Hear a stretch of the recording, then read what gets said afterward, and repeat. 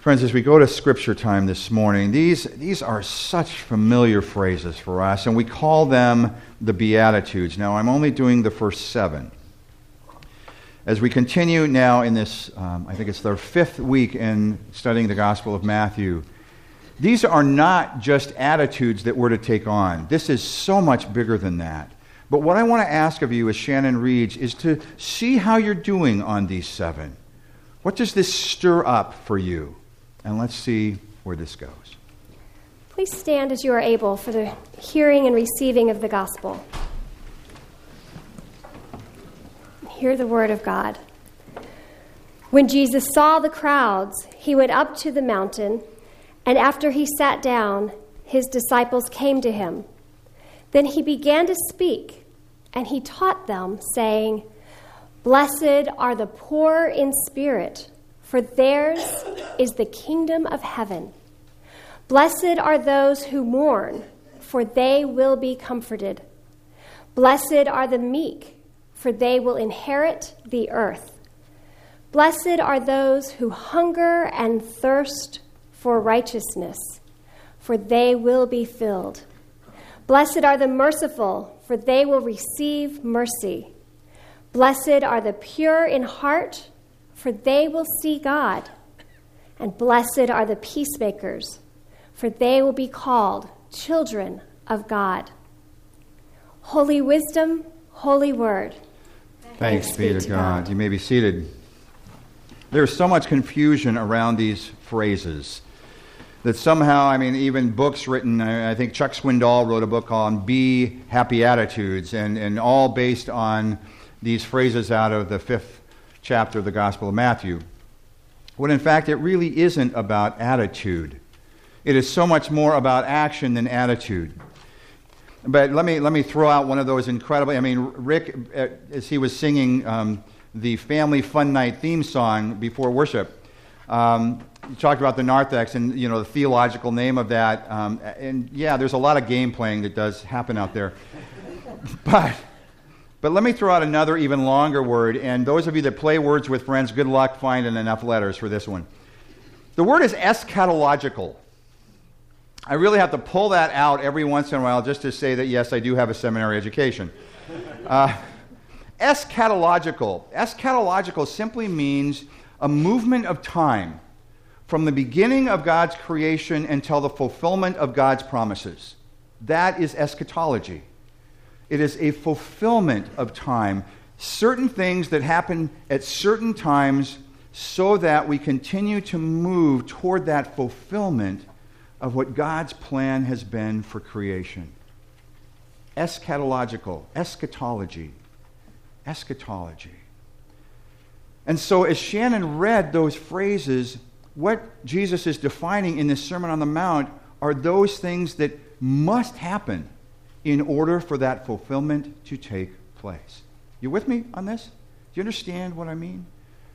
And so it's not just each one of us, it's what has to happen in the world. First service we had a baptism, and the water is still here from that baptism. And little Asha was baptized, and as happens in every baptism, the parents are asked those specific questions, making sure that they are going to surround Asha with a life of grace and love, and filling her with an understanding of what it means to be followers of Christ. Those are commitments. Those are vows that they make. Those are promises that they fulfill. And even the rest of the congregation at first service, and you are a part of this, surrounded Asha with the commitment that we make for any who are baptized in this church, that we are going to surround them with that level, that incredible love and grace. So this morning, what I would like to do with you is take it further, to use all 7 of those elements, all 7 of those statements, those Beatitudes, and explain a little tiny bit about each one, and then ask a question after each, and take just a moment, particularly as we prepare for what's coming. The question that I want to begin with is, what brings peace? True peace. These are the answers to those questions. Number one, blessed are the poor in spirit. Blessed are the poor in spirit. Another way to say that is, blessed are those who recognize their own spiritual poverty. Blessed are those who recognize their own spiritual poverty. It is in recognizing our own spiritual poverty that leads us toward recognizing our absolute need for God. Boy, in this day and age, we don't recognize that very much. And particularly in this country and even in this part of the country, we feel like we have everything we need. It's a hard thing to recognize our need and recognize our own spiritual poverty, but it is an essential piece at the beginning of these Beatitudes. And by the way, each one of these builds on the previous one. Blessed are the poor in spirit. Blessed are those who recognize their own spiritual poverty, for they will witness and even then participate in the building of this new understanding, the fulfillment of what can be God's kingdom. Do you recognize your own spiritual poverty?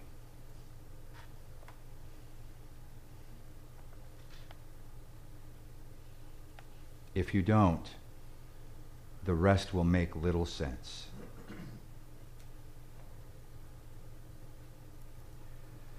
Number two, blessed are those who mourn. I will tell you, mourning is one of the deepest of emotions, and guess which one is the most shallow? Anger. Anger is the easiest, quickest, most readily available of the emotions. To mourn, however, is to go much, much deeper. Those who mourn have allowed themselves deep relationships of trust and sharing. Those who mourn recognize that it is in feeling the depth of loss that we realize who we are and what we need and even what we've had. We don't live our lives on the surface. We don't succumb to the least of the emotions. We invest ourselves in relationships, in love, in loss, even in failure. We allow ourselves to mourn. And because we do, we will also be able to receive comfort. The tough question is, do you mourn, or are you so self-protective that you refuse to go deeper in relationships of risk? Blessed are those who mourn, for they will be comforted. They will receive peace and comfort. Do you mourn?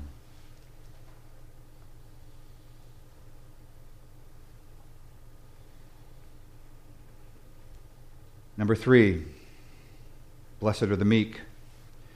Of all of the Beatitudes, I think this is the one that is most clearly and often misunderstood. Let me rephrase it. Blessed are the meek who recognize that they are not God. Let's get something straight here. Meek does not mean weak. They are not synonymous. To be meek means that we recognize that we are not God, don't have all the answers, and can't have all the answers or any of the answers without a connection to the one who created us in the first place. Meek doesn't even mean mild, unless you see Jesus as mild. I see Jesus as one of the most significant revolutionaries of all time, a revolutionary on every level other than violence. He recognized his need for God. He spent time to make sure he could hear God, bowed before God, and offered himself meekly to the one he sought to follow. Without any of that, there is no way to see what this fulfilled kingdom might look like. Blessed are the meek. And this is the amazing piece of it. For they, as beloved children of God, will inherit that kingdom.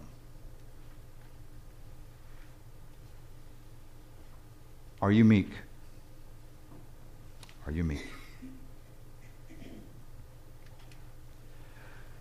Number 4, blessed are those who hunger and thirst for living correctly or for righteousness. It is from this that they will find the kind of nourishment they truly need. I want to remind us that this is written in a time of absolute divest poverty. 98% of the people who are hearing these words, when Jesus says, blessed are those who hunger, they can feel it in the depth of their souls. They are hungry. And remember that this is being said in a place of desert. Every single one of these folks knew exactly what it meant to be thirsty. The hunger is so deep that the one thing that they long for more than anything is the nourishment that will help them get through the next day. In the desert, when you're thirsty, all you want is that drink. That's the kind of passion. That's the kind of investment. That's the kind of desire that we are to have to live our lives the way that God intended, to be bringers of peace to any and to all. Blessed are those who hunger and thirst for righteousness, for they will be filled. When's the last time you hungered or thirsted for being what God needs you to be? More on that in just a second. Number 5, blessed are the merciful, who recognize the need to offer mercy based on the needs of another. Notice that things begin to shift with Beatitude number 5. It moves from the inward to the outward, but notice how each of these build, again, as I said on the previous, build one on top of the other, building a foundation for how we are to be. Without the recognition of our own need for God and God's mercy, without relationships that allow us to feel deeply for another, without an understanding of our meekness before God and the passionate desire to be bringers of peace to any and all, mercy becomes really challenging. My Lord, guys, what are we dealing with in our government right now? Holy Moses, are you kidding me? We are putting people out of work. You talk about removing peace from the lives of people. Maybe we should have a little more mercy for each other. And out of that mercy, might we find a peace that allows us to move forward in a very challenging time. Mercy means that we feel with someone else, for someone else. Mercy means that we feel compassion and a desire to bring something more. Mercy allows us to forgive. It opens possibilities for love. Gosh, it is something we all need. Mercy. Blessed are the merciful,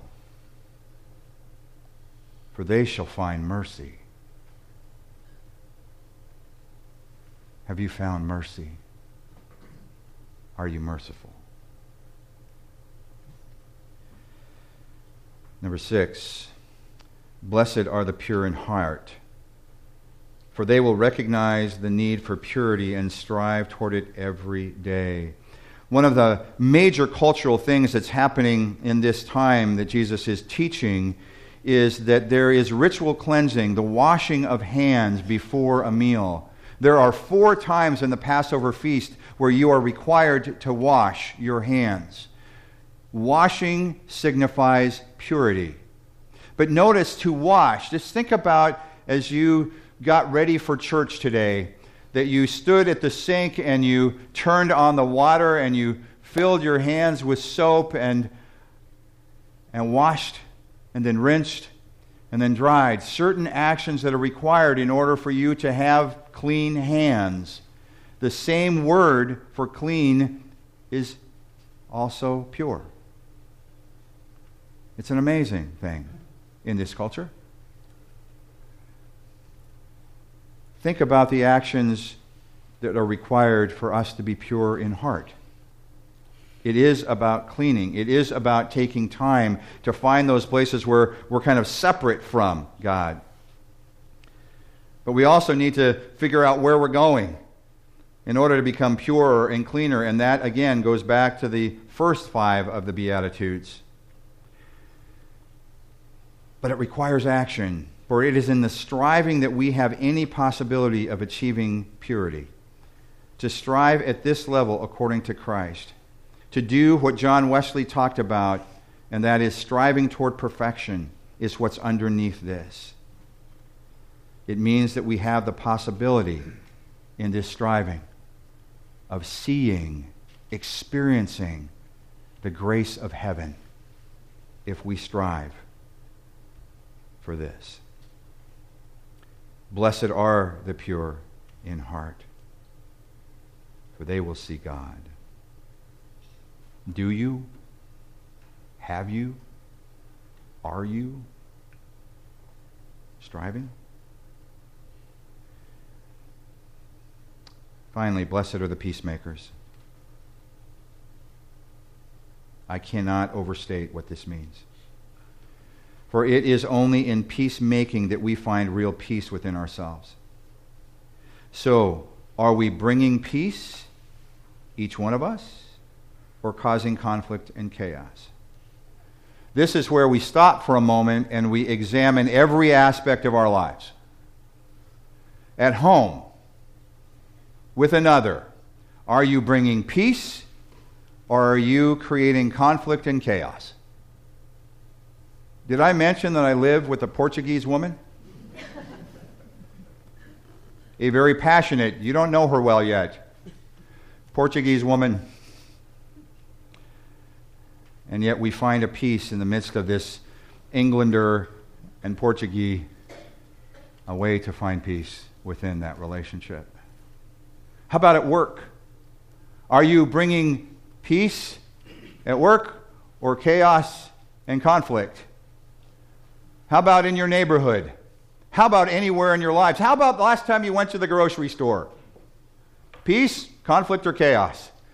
Every moment becomes a self-examination moment if we're truly to be peacemakers. But then we have to think about it much more globally. And what are we doing about bringing peace? Or are we continuing to bring conflict and chaos when really our role is peacemaking? What's amazing is I think of Kara Bennett's project. I'm working with Panchai in Thailand, and many of you have heard about this project.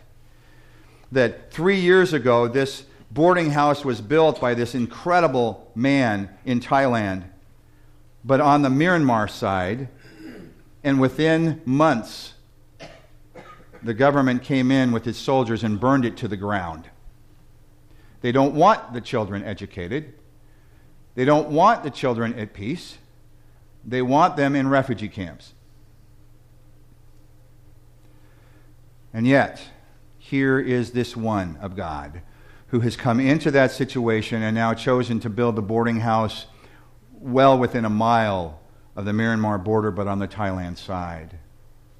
For those same children who can cross the river and come and find peace and education and safety because of Panchai. It's amazing. Christy, I think of what you do in Ethiopia and other places around the world. I think of Rodi and Alice and what they're doing in the Congo. I think of so many that are trying to bring peace to others in this area through Sophia Way or Hammond House or Crossroads or the plethora of places where Andrews Glen, where we seek to bring peace to the lives of others. Blessed are the peacemakers.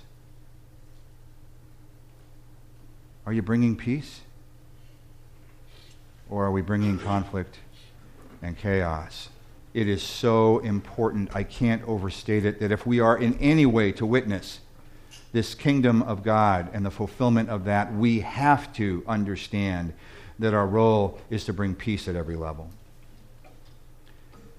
Those are the 7. Those are the deeper pieces.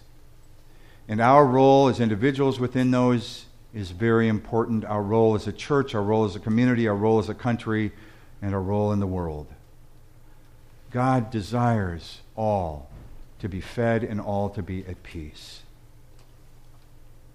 The final piece of this is, it's also up to us to figure out where we're not at peace within ourselves. It's awfully difficult to bring it to others if we're not at peace in ourselves. Spend some time on that. Go back through these 7 and go through them all. And with this in mind, with all of this in mind, we now turn toward the sharing of bread and cup. And I want to remind us, it's not